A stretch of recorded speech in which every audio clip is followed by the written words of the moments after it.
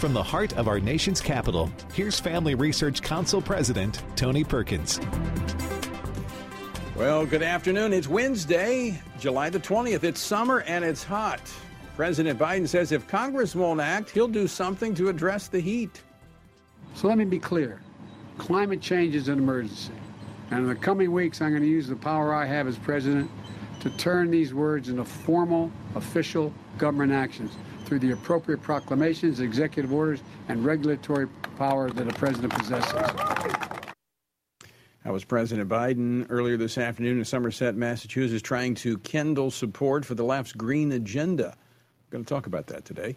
We're also going to talk about the fact that only 1% of voters in a recent New York Times poll said climate change was the most important issue.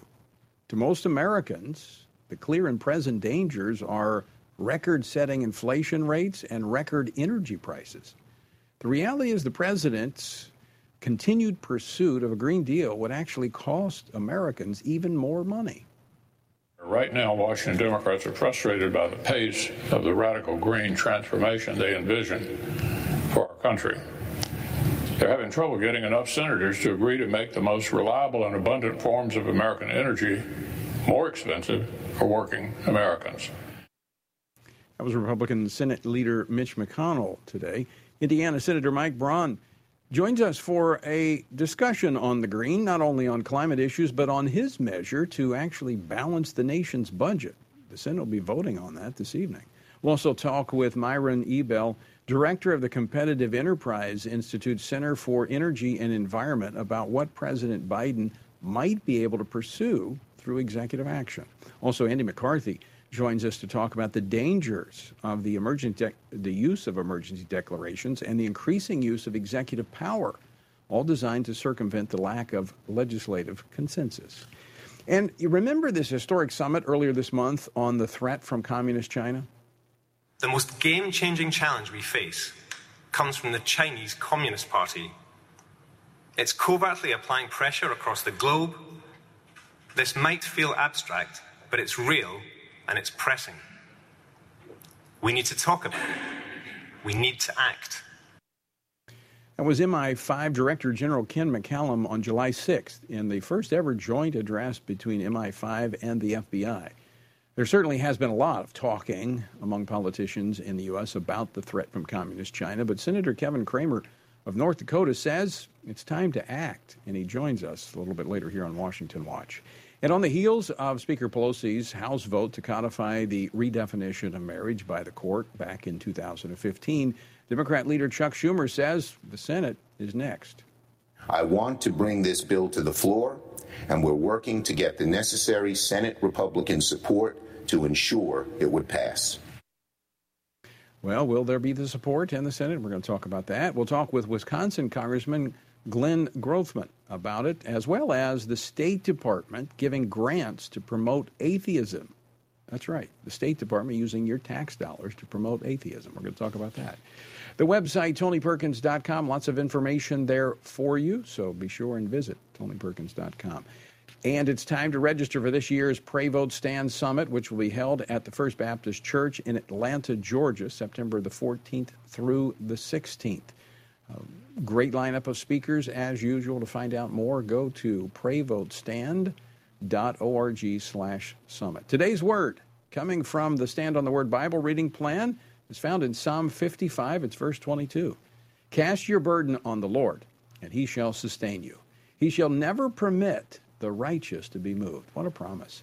You know, David, betrayed by someone close to him, which put his very life in danger, knew where to turn to the Lord.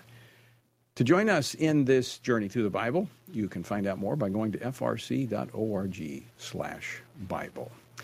Despite the 9.1% inflation rate that is giving every American a steep de facto pay cut, President Biden is currently working on climate and energy policies that will only make our economy worse.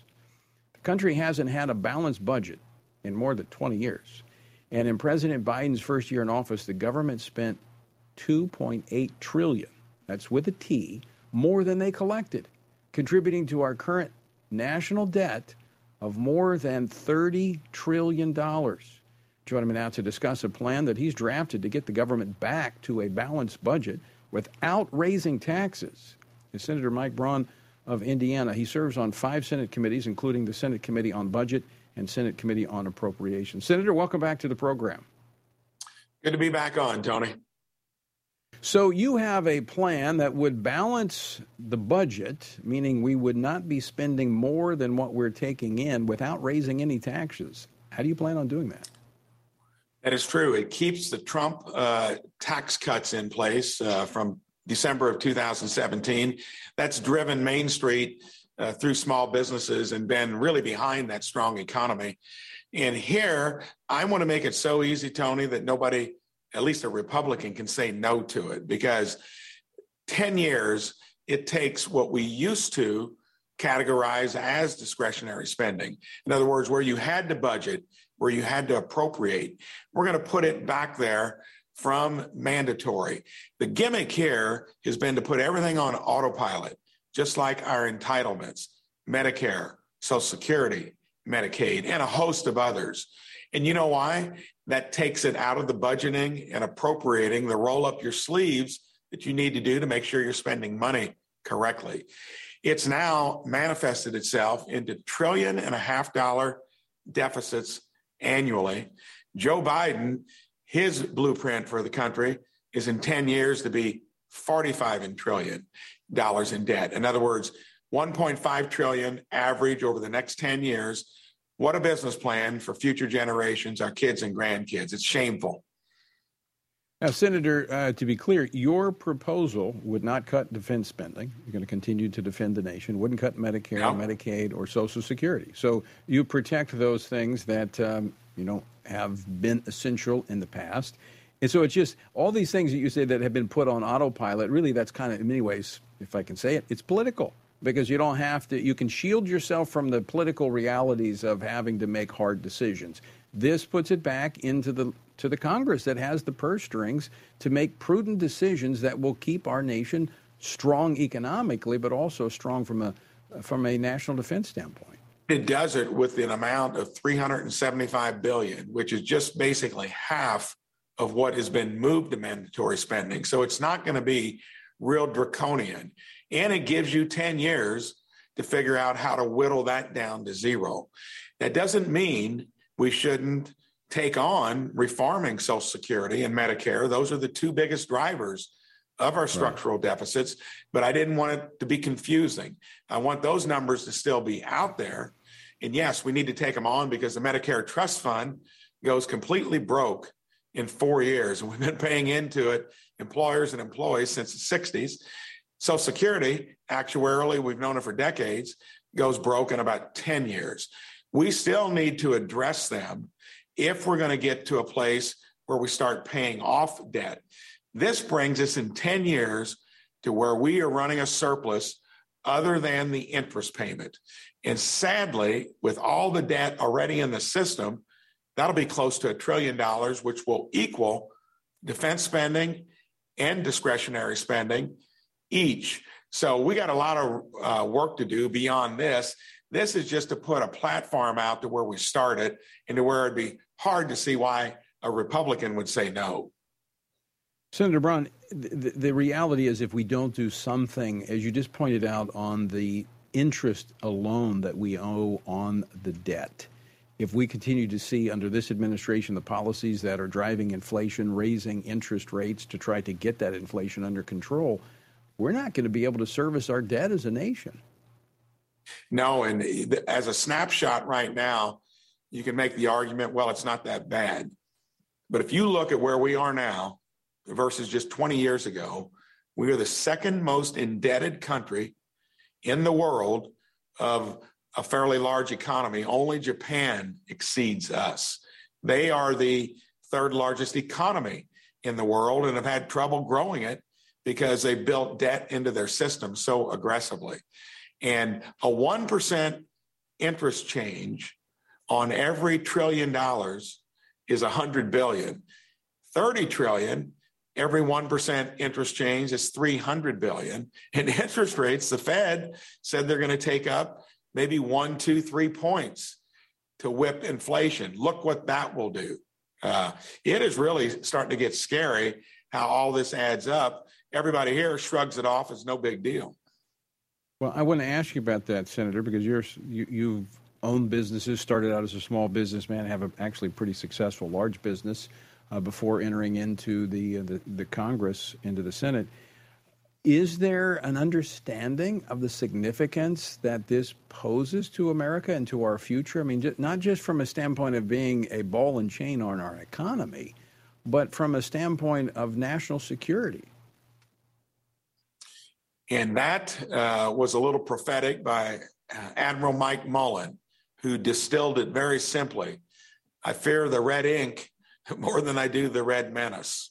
And he would have been a national security expert and, was part of the top brass in the military. So yes, even from places like the military, they're worried about what it does to keep the country secure. And yes, as you become feeble financially over time, you can't do the number one thing we ought to be doing, defending the country. You can't invest in infrastructure, and you certainly can't make your entitlements that I think most people would like to see in healthy shape. They need to be reformed. Why don't we try to do those three things without borrowing from our kids and grandkids before you start taking on all these other things currently under consideration? Now, Senator, there's in the absence of the Senate advancing appropriations bills the way they should, you have an opportunity to present this. Is there going to be a vote on this tonight? There will be. And I think Rand Paul has been the other spokesman on this for years. He did one recently that did get 35 Republican votes, more austere in the sense he wanted to do it over 6 years. That shouldn't be that difficult. That would take just a little bit of sacrifice. This even makes it easier. And then that's where you're going to get only 35 Republicans voted for that. When he did it, all Democrats voted against it, along with 15 Republicans. I'm anxious to see if we get a few more Republicans on board. And if not, we really need to be saying, why aren't you, if you're the party of fiscal responsibility and you're not voting for something as easy as this? Absolutely. And we're going to be tracking that vote very closely. And in fact, after that vote and you're able to dissect it, I'd love to talk with you more about that to see how you move forward with the plan. Someone has to take this up at some point. We have to address our nation's running deficits and the debt that we have. You're right, Tony. And if you don't, it won't be unlike what happens if you don't do this in other arenas. Even though you've got the printing press in the basement here, and you are the sovereign currency, and you are the federal government, you go through some form of a Chapter 11, and that same process would happen. And sadly, the elderly who depend on Social Security and Medicare, and those that can't afford health care through Medicaid would suffer the most. Senator, always great to talk with you. Thanks so much for joining us. And as I said, we'll be tracking this very closely. I look forward to talking to you later. My pleasure. Senator Mike Braun of Indiana. We do, as you mentioned, we have the sovereign currency. We have, with that comes some privileges, but also responsibilities. And I'm glad someone's taking this on amidst all the other issues. All right, coming up, China has been buying up farmland throughout the country. Is this a national security issue? We talk about it next.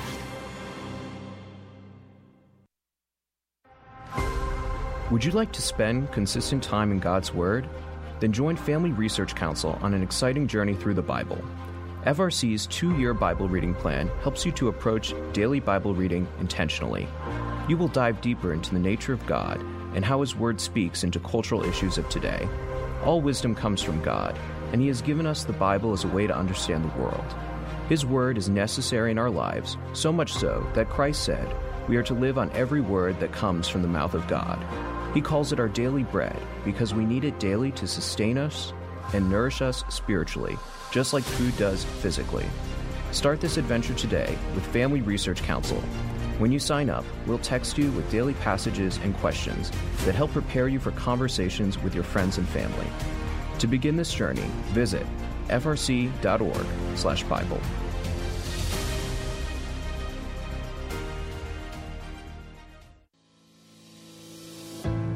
1 Peter 3:15 instructs us to always be prepared to give an answer to everyone who asks for a reason for the hope that we have.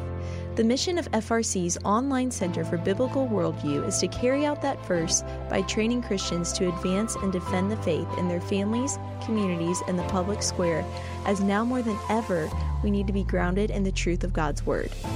The Center for Biblical Worldview provides amazing written resources for a wide range of relevant issues, including biblical stances on voting, religious liberty, abortion, marriage, and sexuality. Each of these topics comes as a free downloadable PDF version, abbreviated version, and Spanish translation, along with the prayer guide. To access this written series or to sign up for the Center for Biblical Worldview's monthly newsletter, visit frc.org/worldview.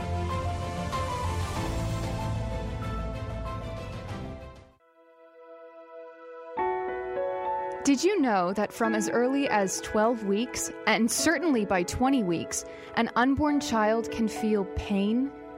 Did you know the issue of pornography is growing among women? Did you know that pornography, sex trafficking, and abortion are all linked and on the rise across the globe? Issues such as pornography, human trafficking, drug legalization, and abortion are all violations of human dignity and have resulted in the devaluation of human life in our culture. Family Research Council stands firm on the principle that every life has value, ought to be respected, and has been designed for a unique purpose. Educate yourself on the harms of pornography, human trafficking, and abortion so that you can offer hope and help. Learn more at frc.org/life.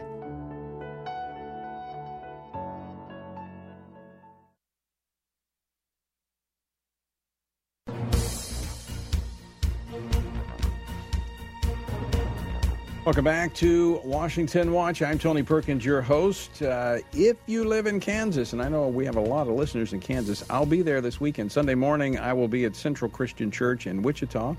And Sunday night, I'll be speaking at Lenexa Baptist Church in Kansas City, Kansas. And we'll be having a pastor's breakfast there the next morning. So if you live in the area, check it out, TonyPerkins.com, service times, and I'd love to see you there. As we discussed on the program earlier this month, the heads of the FBI and the UK's MI5 took the unprecedented step of sharing a stage to send a message on the increasing threat that the Chinese Communist Party poses to the West. Now, one potential threat from China has been found in North Dakota, where Fufeng USA, the American subsidiary of a Chinese company, purchased more than 300 acres of farmland, including land near the Grand Forks Air Force Base, which is a very strategic Air Force base. Is this just a corn mill, or should we be concerned about the potential for espionage? Joining me to talk about this, Senator Kevin Cramer. He serves on 5 committees, including the Senate Environment and Public Works Committee. He represents the state of North Dakota. Senator, welcome back to the program. Tony, great to be with you. Thanks for the opportunity and for raising this important issue. Before we jump into this, how are you doing? We know you had an accident later on. A lot of folks were praying for you. How are you doing? Yeah, and the prayers have worked, Tony. Thank you very much. My finger's doing much, much better. Most of it's still there, and we expect to hang on to the rest of it. Well, very good. We're glad to hear it because we want you to have all 5. You need it up there on Capitol Hill. All right, let's talk about this. 6 states, including North Dakota, have laws banning foreign ownership of farmland. International investors circumvent this by purchasing U.S. corporations to handle such purchases. Is that what's happened here, and should we be concerned? Well, I think what's happened here certainly is an international company through an American subsidiary has purchased 370 acres of land, as you say, right in the Red River Valley, very rich farmland, but have purchased it to put a corn milling plant. You rightfully point out the additional challenge of it being 12 miles from the Grand Forks Air Force Base, which is a very important ISR, that's Intelligence, Surveillance, Reconnaissance air base. It's a reconnaissance wing, actually. It flies unmanned aerial vehicles, very sophisticated. And then in addition to that, we just launched a new space development agency ground station for working satellites in the low Earth orbit. And of course, there's a lot of important data that goes up and down from space to Earth at Grand Forks. And so that presents an additional challenge. But I think your point about the farmland is an important one, because setting just aside for a moment the very obvious concern about data links between space and Earth at Grand Forks and the opportunity for the Chinese to do what they do very well, and that is steal and spy. Just the fact that the Chinese Communist Party is taking up more assets in the United States, taking up more farm assets. They already, remember, during the pandemic, have a major play in America's livestock industry through packing plants.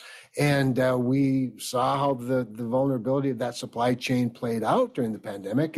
And clearly, when you have 1.5 billion people, food becomes a national security issue. And when you produce a lot of food, food is already a national security issue. So there's lots of things to be concerned about here, Tony. Yeah, I mean, when we look back at COVID and we look at the concern we had over personal protective equipment that China was producing and holding on to, I mean, why would we let them come to our own country, buy up precious farmland that we need to feed our folks as well as use as exports to feed our allies? Well, that's a very important question. I think the answer from me anyway is we shouldn't. But at the same time, remembering that we exercise private property rights, we want our farmers and the landowners to be able to do what they want with their own land and be able to take advantage of economic opportunities. That said, we are now talking about a national security risk. And food, like energy, like protective equipment that you referenced, pharmaceutical industry assets, energy. There are lots of things. How about chips? We're having a big battle in the Senate this week over chip manufacturing. There are a lot of things a lot of vulnerabilities that were exposed during the pandemic that we need to be very careful to protect as a national security measure. And certainly food is chief among them, and farmland. So, Senator, you sent a letter to the Secretary of Treasury requesting a review of the Fufeng Group's purchase. Have you heard anything yet? I have not heard anything directly, but we stay in regular contact. So the letter is to the Treasury, the Secretary Janet Yellen, who is the chairman of what's called CFIUS, the Committee on Foreign Investments in the United States. We've asked them to take a review of it. We've included Lloyd Austin, the Secretary of Defense, who sits on that same committee, along with about 14 other cabinet and White House officials. Normally, agricultural transactions are exempt from CFIUS. They are, in fact, going to take a look at it. And I believe that through that review process, which goes rather quickly, I think a lot of concerns are going to be raised by the various agencies, including the Department of Defense. And that should be enough concern to allow the community and the state to unravel this transaction and claw back whatever incentives they've offered to Fufeng in order to make the investment in Grand Forks. That's my hope. That's my expectation. And if not, then there'll be an investigation beyond that, perhaps. And that ultimately, the President of the United States does have the authority through CFIUS to unravel a transaction that he believes presents more risk than can be mitigated. And I just don't think it'll have to come to that. Well, you just have to convince him it's a threat to the climate, and then maybe he'll do something. Well, there's only so much I can do. Senator, always great to talk with you. Thanks so much for joining us today. Always my pleasure. Thank you, Tony. All right. Senator Cramer from North Dakota. Good guy. All right. By the way, he's got a bill. We ran out of time. I wanted to talk with him about him and Congressman Mike Johnson. This is really interesting. It's the Unborn Child Support Act, which provides mothers the ability to receive child support payments while they're pregnant. It makes fathers responsible. I think that we're gonna talk. Probably get Mike on to talk about it. But interesting approach to policy. All right, don't go away. We're going to be talking about marriage and atheism next on Washington Watch. Don't go away.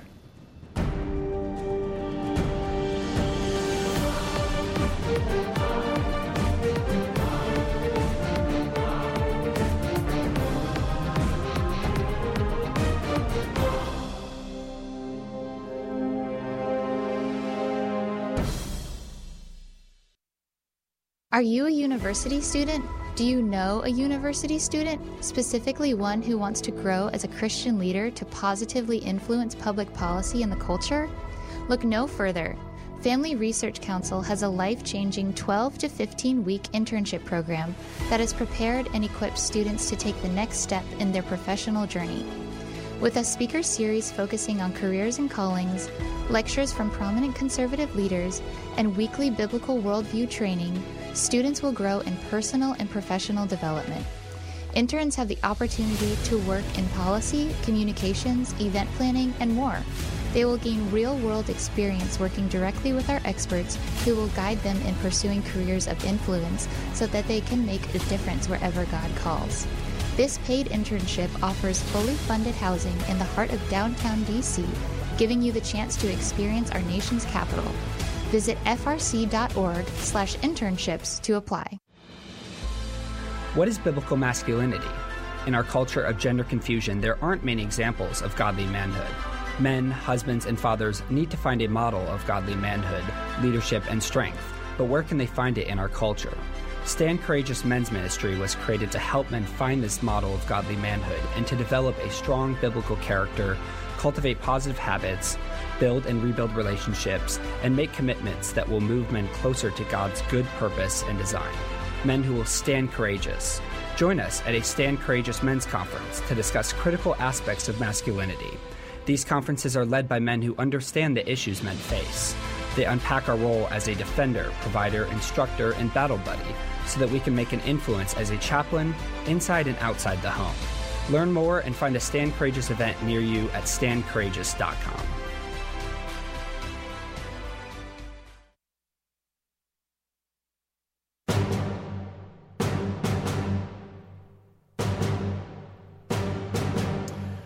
Welcome back to Washington Watch. I'm your host, Tony Perkins. Good to have you with us. The website, tonyperkins.com. Lots of resources there for you, including one of my topics I'm going to be talking about here next is the House voting yesterday to redefine marriage. In fact, 47 Republicans joining with that. Now, it's only 22% of the Republicans, so it's not a landslide. But it's concerning. And you need to find out where your member of Congress stood on this issue. And if you go to tonyperkins.com, I've got a list of those 47 Republicans that joined all the Democrats in supporting this codifying of the court's redefinition of marriage. And so if you go to tonyperkins.com, you'll see it under episode resources, and it says, tell the U.S. Senate not to redefine. So you can send a message to your senator and to your member of Congress. All right, before we get into that, I want to talk about this. The State Department last year spent $500,000 in taxpayer money, your money, to support the rights of atheists and other non-believers overseas. Whether or not this is even constitutional, it certainly fits a pattern with the Biden administration, which has seized upon every opportunity it can to promote abortion and really kind of an anti-Christian agenda. Joining me now to discuss this, as well as his vote yesterday against the redefinition of marriage, is Congressman Glenn Grothman. He serves on the House Oversight Committee and Reform Committee. He is on the House Education and Labor Committee, as well as the Budget Committee. He represents the 6th District of Wisconsin. Congressman, welcome back to the program. Glad to be on the show again. A lot of activity going on here in Washington, and I would say that the activity of the Biden administration is not kind of, it's all the way what I would call anti-God, anti-Christian. I mean, you add up all the things that have been going on here in June, it's just stunning what it's become in this country. And of course, you're talking about a majority party. I mean, a clear majority of Americans voted for the Democrats instead of the Republicans in their House races 2 years ago. I'm not sure if this is what they expected, but it's important that you're doing a good job of at least explaining to the public what they're getting for their votes 2 years ago. Glenn, I mean, having served on the U.S. Commission on International Religious Freedom, I understand the importance of religious freedom as a foreign policy objective, because countries that have religious freedom also have greater economic stability and social stability. So I see that. I understand that completely as a foreign policy objective. But how is promoting atheism beneficial? And isn't that really kind of establishing a religion by promoting atheism? Well, Tony, the way I look at it is this. John Adams said that our Constitution is made for a moral and religious people. And clearly God has blessed this country beyond what any other country throughout human history has had.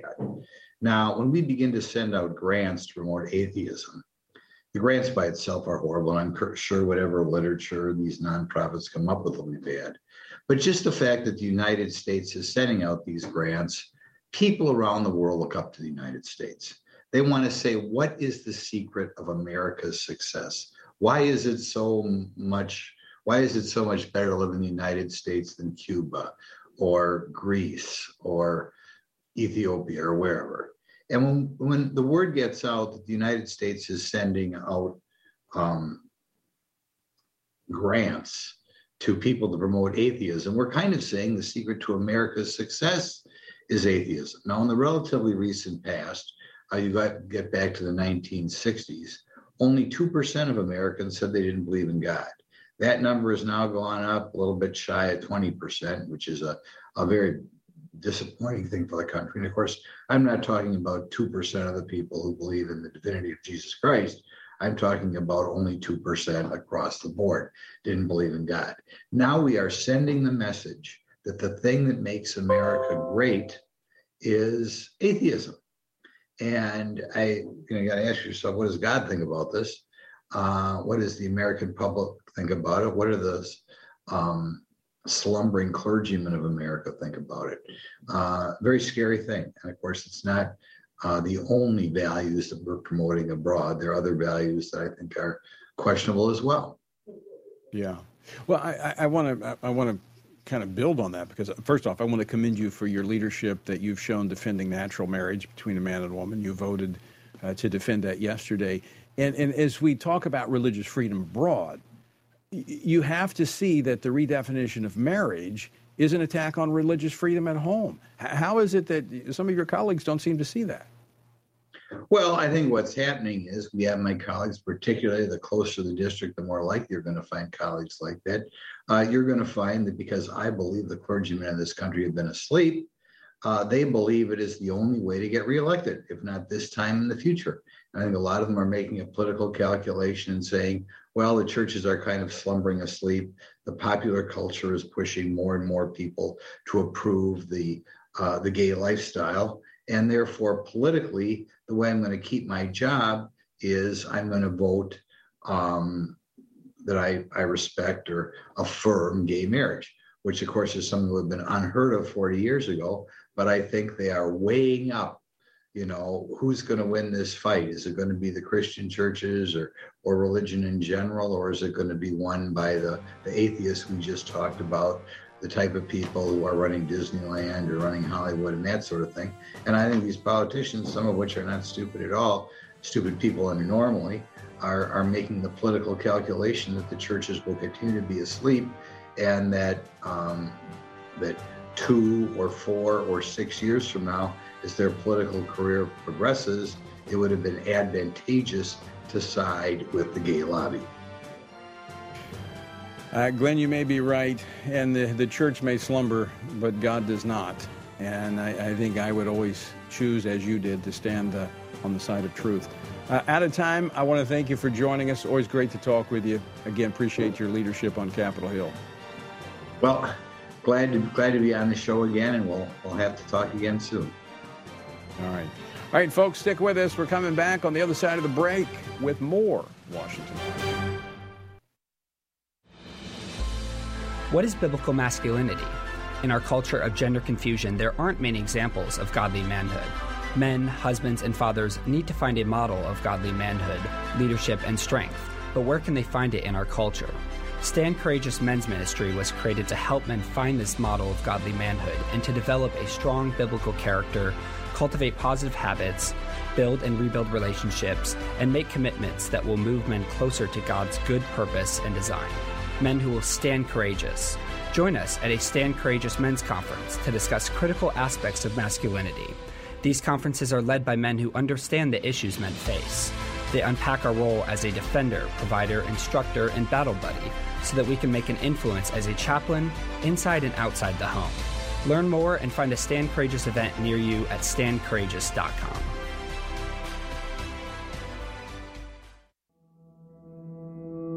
With the increase in tech censorship of conservatives and Christians, Family Research Council created a tech subscription platform to be sure we don't go completely dark due to censorship. It is important to us that we stay connected with you and that you stay informed. So if we get canceled, you can still access updates on faith, family, and freedom. How?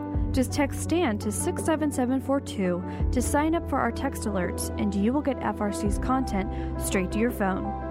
Again, just text STAND to 67742 and you will get alerts on the biggest stories of the day. With just a simple text, always have access to our content and stay informed and connected with like-minded community. Text STAND to 67742. That's STAND to 67742.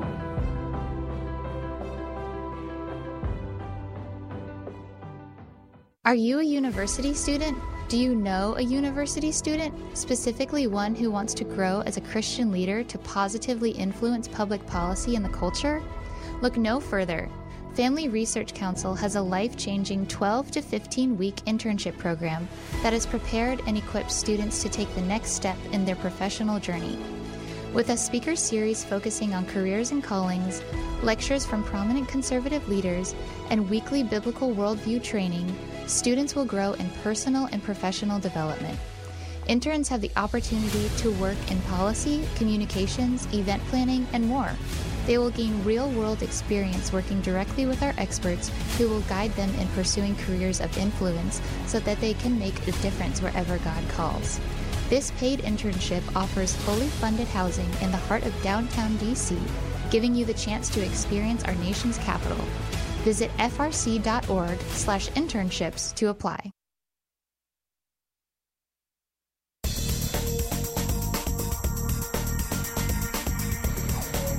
This is Washington Watch. I'm Tony Perkins, your host. And by the way, if you'd like to contact your member of Congress, at least those who voted against marriage, go to frcaction.org/marriage.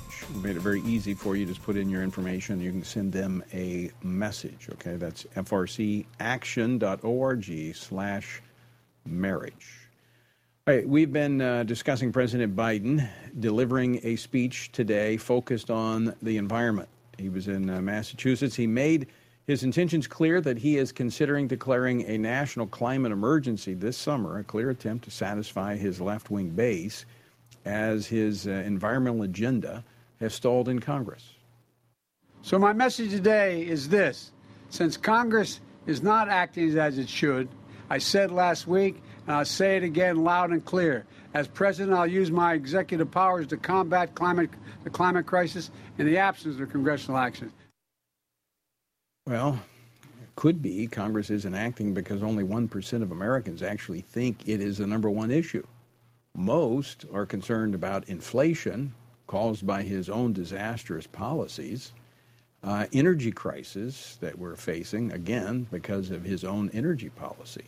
Now the president is looking for ways to make inflation and energy prices worse.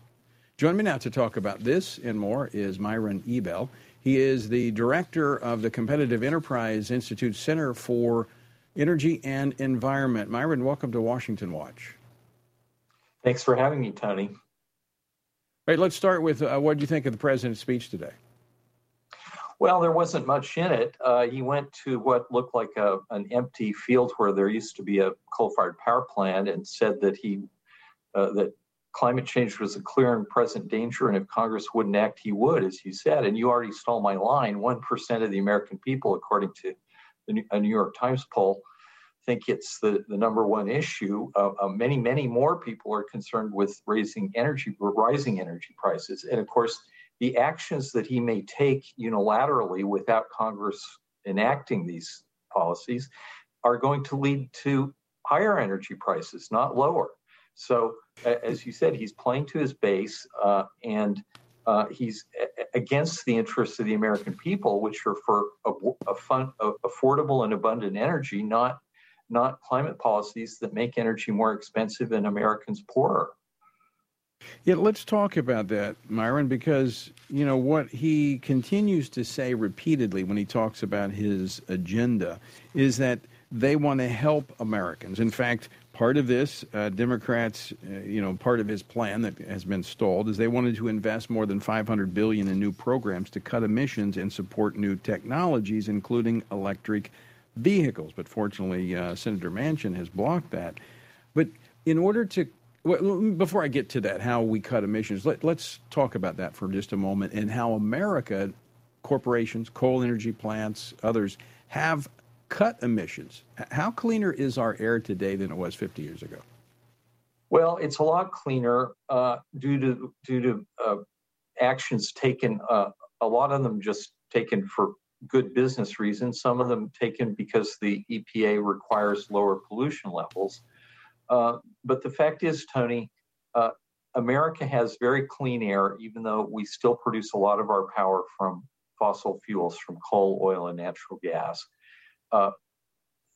The Department of Energy reported that in 2021, 79% of all energy came from coal, oil, and natural gas. Most of the rest came from nuclear power and hydropower, and a little of it came from so-called green energy. And green energy is more expensive. It's less reliable. And it's going to continue to be more expensive, despite what the so-called experts in the administration and from the environmental pressure groups say, and from the green energy industry. It's more expensive because the wind doesn't blow all the time, and the sun only shines half the day, and therefore you have to have a backup system in place all the time to provide the energy when wind and solar aren't providing energy. You could just say, hey, why don't we just use the backup system all the time and save a lot of money? So our environment's in good shape. We have clean air, and yet 79% of our energy still comes from coal, oil, and natural gas. Well, you made that comment kind of in passing, but I mean, look, I'm not against using renewables. I mean, I think it's, if you got wind, use it. We got plenty in D.C., but that's a different kind of wind. You've got, when the sun's shining, hey, make hay, make electricity if you can. But shouldn't that be like extra capacity? I mean, shouldn't we use that on top of what we already have, since we're using technology to clean our air, and that our technology is making our process of using natural resources more efficient and effective? Why don't we just keep doing that and add to it, and our expansion be in these renewables? Yeah, well, yes, there's a place for renewable energy of all types. But it needs to make economic sense. What we've been doing in this country is states have been passing renewable mandates that tell the electric companies that they have to produce a certain amount of power, and then taxpayers subsidize that power through the federal production tax credit and the investment tax credit. So there would be a lot less wind and solar if it were done on a sensible economic basis. Right. So, the problem here is that the United States has massive reserves of energy. And President Biden and the climate racket are saying, let's lock those up. We have the world's largest reserves of coal. With oil, we have massive reserves and gas because of the shale revolution.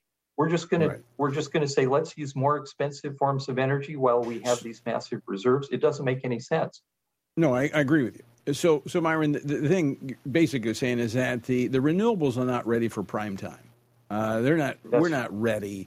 We're not ready to use those as our main source. And so what the Biden administration is trying to do, what it looks like they're trying to do, now I don't know, looks like they're trying to do, is kind of drive up the cost of our fossil fuels, so that, just like Buttigieg, the DOD, the Department of Transportation Secretary, saying, well, I know it's bad, but this is helping people drive electric cars. Well, I can't afford an electric car.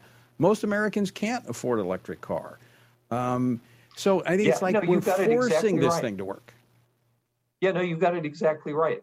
They're trying to limit the production of coal, oil, and gas, drive up the price, and make people think that the alternative is a good deal. And so, there's nothing wrong with electric vehicles, but let consumers decide when they want to get an electric vehicle, not when the Department of Transportation or the Biden administration say you must buy an electric vehicle. These things will enter the market when the technology and the innovations make it attractive for consumers. But the government, President Biden thinks he knows best, and he ought to really be able to control your life. And I think Secretary Buttigieg is a close disciple of that view. So I wonder, it seems like free markets work better than planned economies based upon what we've seen in history, but I don't know, I could be mistaken. Myron, great to talk with you. Thanks so much for stopping by today. Thank you, Tony. Look, folks, it's real simple. Look, I'm all for renewable energies, wind, sun, whatever. But let's let technology catch up with it. What we're doing is we're hurting families by forcing this. And all this thing about how we're destroying the economy. We have improved, not the economy, the environment. We've improved. We've actually improved. And by the way, President Biden can't even save his own party. How's he going to save the world? All right?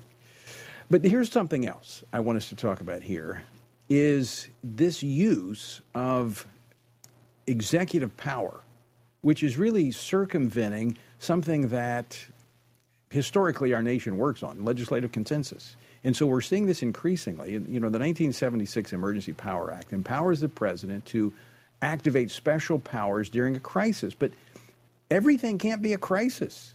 And we're seeing this more and more. So what's behind it? Joining me now to talk about this is Andy McCarthy. He's a former Assistant U.S. Attorney for the Southern District of New York and is a Senior Fellow at the National Review Institute. He joins us by phone. Andy, welcome back to the program. Tony, great to be with you. Okay, is it just me, or are we seeing this use of executive power and emergency powers more frequently today? Well, we've seen it actually.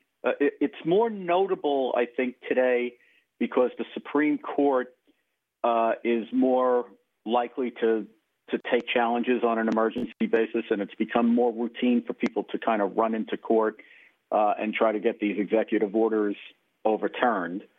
But it actually is a dysfunction of our law, Tony, that goes back decades, and I think it's part of an overall trend of Congress essentially abdicating its responsibilities. It abdicates some to the courts, some to the bureaucracy, and some to the executive branch along with the administrative state. And what it does, it's not just that one statute, which is the most important one that you just mentioned. There's about 130 emergency statutes in our law which make it possible for the president in federal law, which make it possible for the president to invoke emergency powers for this, that, and the other reason. And then those have been expanded by the executive branch over the years. So, for example, Biden's favorite one has become the Defense Production Act. He declares emergencies under the Defense Production Act and does all kinds of stuff, even though, we're not at war.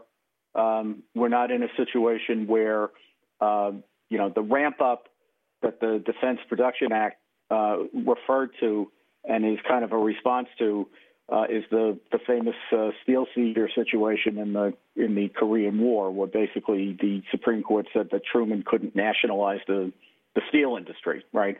And that led to some consideration of how much a president in a case of a true emergency should be able to marshal the capacities of the government to respond to the emergency. But obviously something that began with good intentions has gotten way out of whack. Well, it almost appears, Andy, as Congress has really given its authority to both the president and to the courts, that's why I think we see most issues being decided either by executive action or then going to the courts. Congress, while they make a lot of noise, really they're not doing a whole lot because they've given their authority away. No, that's exactly right. They seem to think more and more that their job is to, basically abdicate their authority or delegate it and then go on cable TV and complain how bad things are. But I think what we saw at the end of the Supreme Court's term, particularly the EPA case that it decided, I think, the last day of the term, is the court trying to sort of restore constitutional order by climbing onto this idea of major questions. So, in other words, what the court is now saying is if the bureaucracy and that would include the executive bureaucracy, obviously. If it wants to try to enact policy that is going to work a major change in, for example, the relationship between the individual and the state, or the relationship between the sovereign states and the federal government, the bureaucracy is going to have to show that Congress enacted a provision that specifically allowed that. They're not going to be able to stitch together, like with the courts, they did it with emanations from penumbras, right?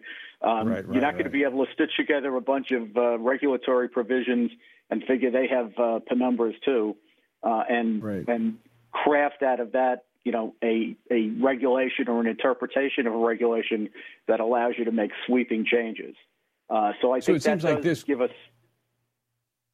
Yeah, I was just going to say, it seems like this court is actually trying to put authority back to where it belongs as to the Constitution, because even in the Dobbs case, what the court was saying, this isn't ours to decide. This goes back to the legislative bodies to decide. But honestly, most of those at least Congress, really hasn't wanted to deal with that issue. They would like to sidestep those hard issues because it's politically risky. Yes, that's exactly right. They're elected to be accountable, and then being accountable is the last thing they want. But I'm glad that you mentioned that this was sort of thematically what we saw from the court in this term, because I think they're being accused, especially what I regard as the constitutional conservative block of the court, has been accused of usurping authority. And I think what they've done is quite the opposite. They're trying to restore the constitutional boundaries, and if anything, they've divested the court of authority and given it back, whether to the states or to Congress or wherever it's properly exercised. So very quickly, got 30 seconds left, Andy, but should Congress take a look at some of these statutes that have given away authority to the executive branch and take back that authority that's theirs under the Constitution? I think they absolutely should, Tony, because, we're in a modern era where Congress can, on a dime, convene, right? We're not talking about an era anymore where, Congress is weeks away from Washington and the president has to be able to react to crises. There's no reason that we have to act like we're in a constant emergency when we can react to emergencies. Right. Andy McCarthy, always great to talk with you. I always appreciate your insight and understanding of the process. Thanks so much, Tony. Appreciate it. All right, Andy McCarthy. I've seen this for a long time, is that Congress really, it's like a hot potato. They would rather the administrative state and the courts decide a lot of this. I'm speaking very broadly. There are many men and women in Congress that are frustrated for the same reason. They want to take on these issues.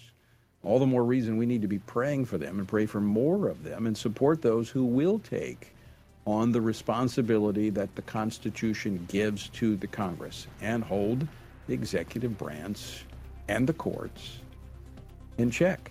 That's what the system of checks and balances are, 3 branches. All right, out of time. Thanks so much for joining us. Until next time, I leave you with the encouraging words of the Apostle Paul, found in Ephesians 6, where he says, when you've done everything you can do, when you've prayed, when you've prepared, and when you've taken your stand, by all means, keep standing. Washington Watch with Tony Perkins is brought to you by Family Research Council and is entirely listener-supported. Portions of the show discussing candidates are brought to you by Family Research Council Action. For more information on anything you've heard today, or to find out how you can partner with us in our ongoing efforts to promote faith, family, and freedom, visit TonyPerkins.com. Also, to leave a comment about Washington Watch, call our watch line at 1-866-372-7234. That's 1-866-372-7234.